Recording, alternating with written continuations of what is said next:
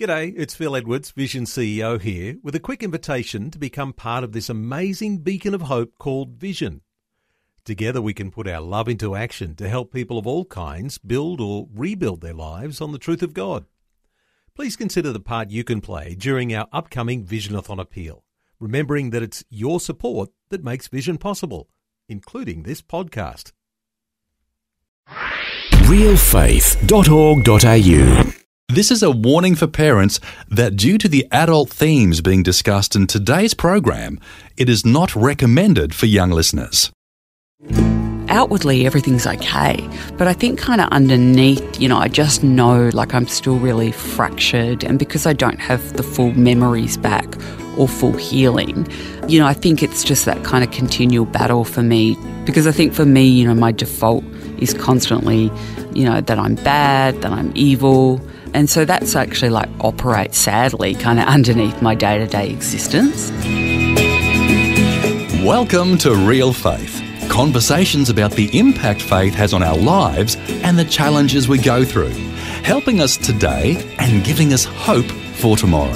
That's real people, real life, and real faith with Eric Scatterbo. Well, once again, today we're talking about a very, very heavy topic, satanic ritual abuse, or SRA. So once again, parents, you might want to have your children involved in an activity in another room while you listen to today's conversation. Our guest, once again, is Donna, who is a satanic ritual abuse survivor, and she's sharing her story. Also joining us, once again, is Christian counselor Deborah Battersby, who specializes in issues related to childhood trauma and abuse and has counseled satanic ritual abuse survivors. Welcome back to the program, Donna and Deborah. Thank you, Eric. Thanks, Eric. Glad to have you back on the program. And before we get started, Donna, sharing your story, I want to read a little bit from your testimony. You wrote, "My mind was fractured and disassociated so that memory fragments or parts of self were formed to hold the trauma. My past was amnesic, buried in terror and extreme fear. I disconnected and rejected myself as a survival mechanism and lived in the safety of my head." So now going back to last time, you were sharing with us about the time that you went to two ladies who were praying for you, and right in the middle of that prayer, you suddenly found yourself in a different personality, like in the mind of a teenager. Is that kind of what you shared? Yeah, it is. Yeah, a teenager who believed that the abuse, because I knew that I had been abused, I just kind of didn't really have a lot of story around that, believed that it was her fault, she caused it. And so that's what was going on inside of you. And you also shared that they were not fazed by it. They just continued praying and knew that Jesus was stronger than any evil spirit that might have been impacting you or trying to control you. Very much so, and that it was directly linked to the amnesic trauma that had happened, and they'd experienced that before and were able to kind of minister in and speak to that, and really use Jesus to kind of, to show who was boss. Wow. And so it's comforting to know he is boss. Yeah. Greater is he who is in you than he that is in the world. God is stronger. Yeah, because it's such a disempowered state that a survivor is in. It's very hard to think that anything other than the abuser or abusers are more powerful. And I believe love and goodness is definitely more powerful, but when you're in those moments of fear and terror, it's not that those concepts become really easy. Now, Deborah, help us understand from a counselor's perspective, what is this called? The clinical diagnosis would be dissociative identity disorder. It was previously known as multiple personalities, but that's been changed. I guess to sort of make it really easy to understand, through my work with survivors of abuse, it's where the child, and it's often it's a young child, experiences overwhelming abuse, whereby I guess it's almost like they lose their mind. It is so intense, it's so intolerable. It's like there's a part of their brain that literally just short circuits, shuts down. But because they're still actually conscious through whatever it is that's happening, there is a part of them that is still conscious. So then that becomes the part that experiences the abuse, and then when it's all over, continues to carry the abuse, but then it gets pushed away behind an amnesic wall, so that then when the rest of the person becomes conscious again, whether it be later on after the abuse or even the next morning when they wake up, it's almost like they can convince themselves that that didn't happen. And so because they've still got to get up and often go to school, engage with the family and what have you, get on with normal life. If they still held a conscious memory of what happened, say, the night before, my personal belief is I think we'd have children suiciding. I agree. They would go insane. Absolutely. Yeah. And this is, for me, based on the stories that I've heard and how people have survived, dissociation isn't something to be feared. It's actually something to be in awe of, because I believe it's actually God's ultimate gift of grace and mercy on our humanity, that when children do experience such horrors that most people can't even begin to imagine, the brain has a way of actually managing that until they get to a time in their life where they can actually get the help that they need. I think that's really great that you say that, because I believe that God gives us the gift of dissociation to survive. Totally. And I think that what happens is that it becomes something that's seen as a mental, disorder or a mental health issue. And it's not to say that hasn't, for example, been part of my journey. You know, I've experienced a lot of depression and suicidal ideation and obviously substance abuse, but I don't see myself as mentally ill. No. I just see myself as, somebody that has experienced extreme trauma, and because my mind has been fractured through dissociation, I'm not whole. I don't operate with a strong sense of self. So if things come up and I get triggered, or, that those parts of memory get activated, I go back into those predominantly fear-based states and a shame-based identity. Because, ultimately God wants us to heal. He wants us to be whole. But that's a process and a journey. Absolutely. And when your mind's been fragmented and off into various parts or personalities or whatever you want to kind of call that, that takes time for that to come up. But I think even further to that, Donna, is, which I'm sure has been part of your experience, is that if all the parts of yourself that held trauma memories came to the surface all at one time, you would probably go crazy. I think so. And I think we see that, and I think there are people that are, that have gone psychotic and are in mental institutions, and I think that actually, if you drill deeper, I wonder. But isn't this God's grace that He only gives you enough that you can handle? Yeah. I think so. I believe that. Yes, I do too. Well, let's continue with your journey. So what happened after you met these two ladies? And well, that's when I found another woman who was in America, and I started to Skype with her. And she really understood that the process of ministry to satanic ritual abuse survivors was something that you needed to do, like actually really every day, ideally, or a few times a week, etc. So whereas these women, didn't necessarily operate in that thinking, and that was it wasn't enough for me. And so I really started to have a relationship with this woman on Skype, and she prayed for me, and she became like my spiritual mum and helped me in all areas of my life. And I had to go through a lot of disbelief that I had, because, I didn't understand how I could be amnesic, and I didn't understand that I had these different parts, and I didn't believe myself. And that's what I would always revert back to, was this, I'm just making this up, A lot of survivors report that. It's like they have moments where they just know that it's true, they just know. But then they have other times where they're going, am I just making this up? Yeah. I've seen, movies, or I've read books, or I'm just, lying. And again, that's programming. I was told that if I ever had a memory, or if I, that no one would believe me, that I was a liar, and I'm making it all up. So that was part of the abuse. That's part of the abuse. Yeah. And I understand that now. And so I also, saw a secular therapist who helped me as well, and we did a lot of art therapy together, and the drawings that I was doing was very satanic and ritual abuse. And I think through that process, I had to work really hard to believe myself and just to kind of say, okay, no matter what happens, I've got enough evidence to know that I have been abused and bad things have happened. You know, it's so hard to relate because a lot of times if something happens, we know about it. But because of all the reasons that Deborah and you have been mentioning, it was suppressed. It was kind of that God-given protective measures helps you kind of just put that out of your mind. I think there's even more to it than that, Eric, and that is that at the absolute core of every child, no child wants to believe that their parents are capable of perpetrating what these parents perpetrate. I've come to really understand that intuitively, children are born with this understanding of what parents are meant to be like. It's not a cognitive knowing, it's an intuitive knowing that with their parents they're meant to feel safe, they're meant to feel nurtured, it's not something that's ever articulated. My rationale... I think God placed that in all of us. Absolutely.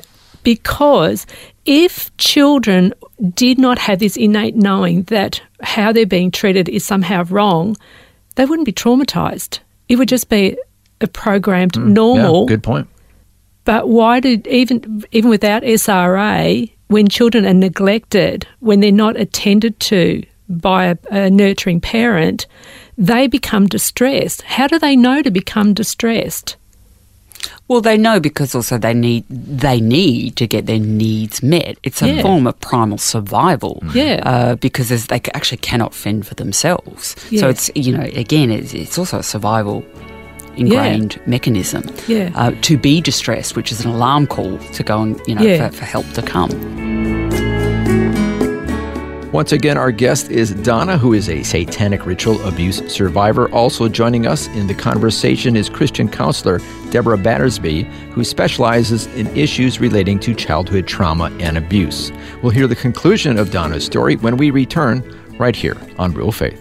Looking for resources to grow your faith? Check out Vision Christian Store with books, movies, audio CDs, DVD resources and more. Plus, free delivery on orders over $50. See visionstore.org.au. You're listening to Real Faith, conversations with real people about how God works in their lives.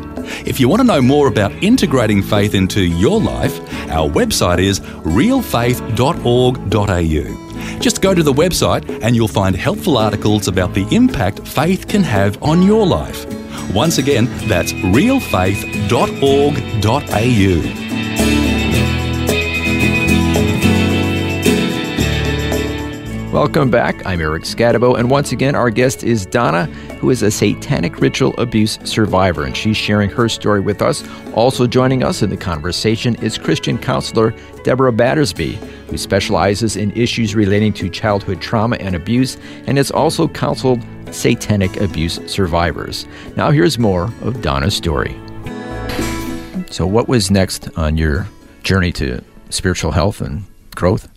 Well, I think it was just that. It was a process of just trying to live and do life and learn about God and develop a relationship and try and heal. And I think that that's what the past sort of 7 years has been.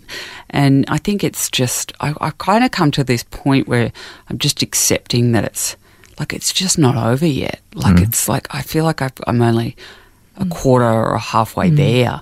And sometimes it's hard for me to kind of say, I'm dissociative, I've got dissociative identity disorder, I've got, this trauma, because actually there's a large part of me that, functions extremely well. I would say that I'm very high functioning.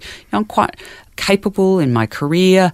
Since getting sober, my life's really gotten back together, which is absolutely amazing. From outward appearances, and I'm healthy and I achieve and I'm very goal-focused and I'm helping other women and other survivors and, so I'm... Yeah, you're leading a group now. I'm leading a group, which is like a boxing and a writing workshop, and I am... so outwardly everything's okay. But I think kind of underneath, I just know I'm still really fractured, and because I don't have the full memories back or full healing, I think it's just that kind of continual battle for me to like I have to have a relationship with God, and I have to kind of deepen that process continually, because I think for me, you know, my default is constantly, you know, that I'm bad, that I'm evil, that I'm worthless. All these things you were told as a child. Yeah, and that, you know, ultimately, you know, that I should die. And, you know, and so that's actually like operates sadly kind of underneath my day-to-day existence. And, you know, no one would necessarily pick that out on the streets or in my work environment. And people, I think, would be like gobsmacked that would be a part of my existence. But, you know, really, unfortunately, that's kind of the state that I go to, you know, at night, where I am just like, you know, really, God, like, can I just go and join you? You know, like, and so that's, you know, so I guess it's just, you know, what now? Like, it's just every week I go to therapy.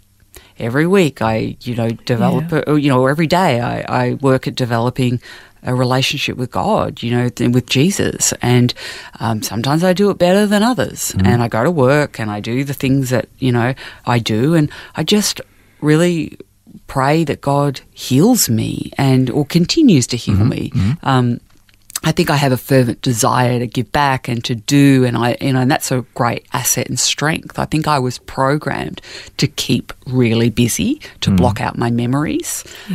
So on the one hand, that's really great, because actually I achieve a lot, but on the other, it's also really difficult, because it's very difficult for me to just be present and be still. So, you know, God, I am a challenge for God, because actually... because there is that verse about being still. Totally, yeah, like, because God's going like, yeah, you know, like, I'm happy to change you, Donna, but, like, you know, you're not very still, so I can't actually get in.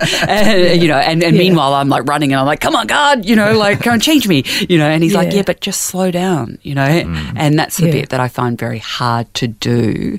But, you know, in the last couple of years in particular, I've probably moved into a more recovery healing phase that is focused on notions of love, self-acceptance and self-care.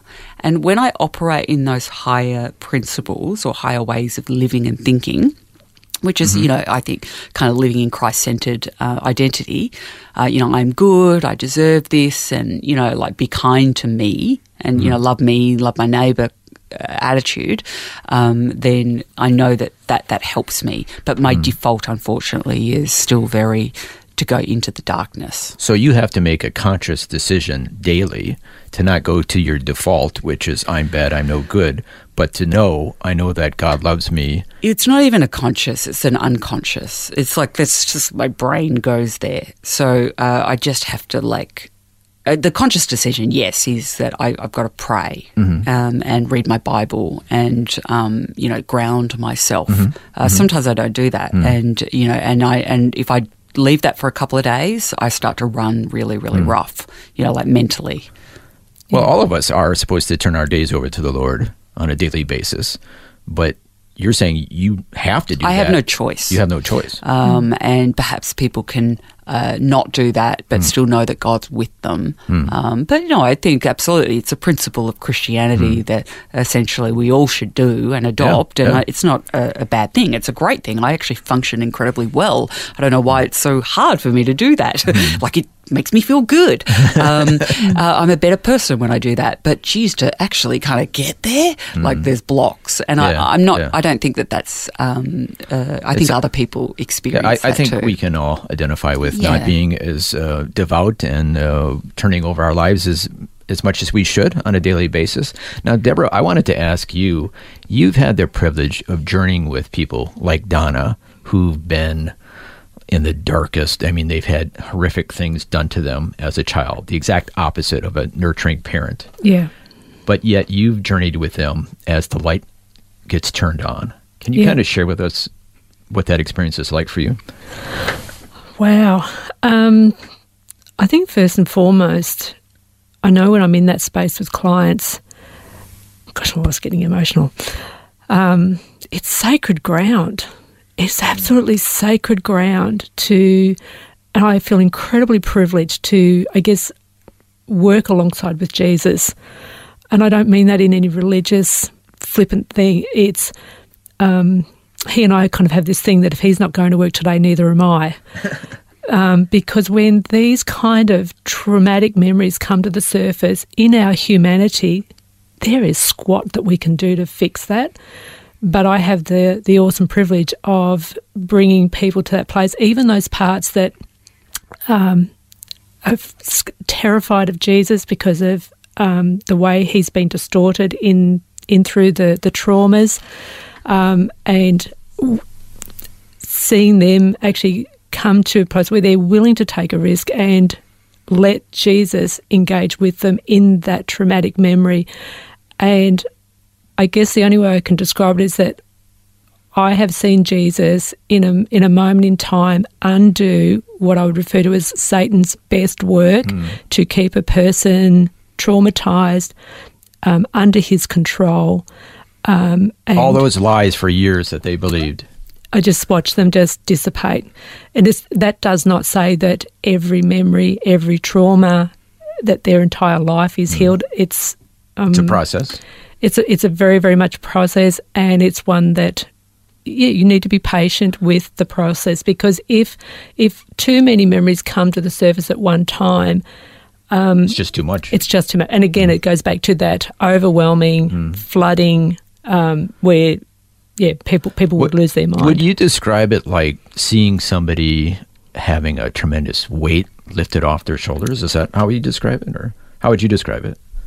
Well, let me talk about how they describe it, the survivors themselves, where in one moment, whereas they're remembering the memory, they're in complete trauma. So this is not something that people can just go, oh, I think I'm going to make up this memory and I'm going to be all traumatized. There is an affect to it that people cannot just make up. Yeah. And then once Jesus engages with them, brings his truth, whether it be words, whether it be an action, all of a sudden it's like they're at peace, and there's this calm that just comes in. And then when they go back after Jesus has done whatever it is that he needs to do, there's two things then that happen, is that they then look at that memory and it's just a memory. All the trauma that was in it, the beliefs, they're just gone. And then typically I see Jesus then, he says that he has another place for them now, that they don't need to stay in that place where the trauma's been, and he takes them to a safe place. And he obviously has a very distinct place that he takes it, because the number of people I've worked with, SRA and non-SRA, Jesus takes them all to this, they all describe the same place. Is that right? How did they describe it? As a meadow. I'm thinking Psalm 23. Yeah, it's a meadow. Yeah. Even just yesterday, I was working with an SRA, and they had a part went, and where their experience was repeatedly being locked up in a room, and so they were terrified about going anywhere that was going to be another locked room. And Jesus just said to them, the place I have has no locked doors. And he took them to this meadow, and they're describing this place. They said, oh, it never rains here, but the grass is always green. There's butterflies, there's waterfalls, but they just describe this same place. And that's across nearly 20 years. It was probably about 30 years of one in prayer ministry and as a professional. People describe this place, this meadow, or it's a mansion, and they talk about the rooms and how the rooms have got exactly what it is that they need, if they need, particularly if parts need to rest. And that's particularly with SRA. Parts are absolutely exhausted from all the years of just carrying these traumas, and suddenly when they've let the traumas down and give them to Jesus, they're always overcome with just, I'm so tired. And Jesus says, I've got a place for you, and he takes them. And again, they all talk about this mansion and these rooms with beds and doonas, and then there's angels in there to minister to them. So they're the kind of experiences that people report back to me. But in themselves, they just feel more peaceful. So what a wonderful message. There is hope no matter what you've gone through, however traumatic. And unfortunately, it's horrific, some of the experiences that the people have gone through. But Jesus is stronger. Absolutely. Yeah, I think I will just say, though, that like Christians, it's worth Christians understanding that process can take years. Yeah. You know, like it all sounds very lovely, and it is, for that part. but But it's just one part. It's just one It's part. just one part, I'm dealing with, like, I think in my head, hundreds, thousands of fragments. Yeah. Again, it's a just journey. important to put it into context. Yeah. It is beautiful, but it's and this just particular one lady part. that I was working with yesterday, I've been working with her for, it's got to be 7 years now. So these are long-term clients. So it's many visits to the mansion, to the meadow. Sort Oh, of. yeah, Oh, yeah. absolutely. Oh, yeah. It's not just one. Hey, it's all No, roses. that's No. right. Yeah. I think God can heal in chunks. Yeah. So I'm not sure if we should. Yeah, I think Yeah, the but way that God works is really up to God. Yeah. I don't think it's always that. Black and white. Yeah. No, I would agree. Donna, thank you so much for sharing your story with us today. Thanks, Eric. Deborah, thanks for giving your insights as well. No worries. Thanks, Eric. Thanks for the invitation. It was a pleasure to be here with you, Donna. Thanks, Deborah. You've been listening to Real Faith, and if you have any questions or comments, you can send us a message through our website, realfaith.org.au. That's realfaith.org.au. Thanks for listening, and we invite you to join us again next time for more conversations about God working in the lives of people who put their faith and trust in Him. That's real people, real life, and real faith. This program is a production of Vision Christian Media. To find out more about us, see vision.org.au.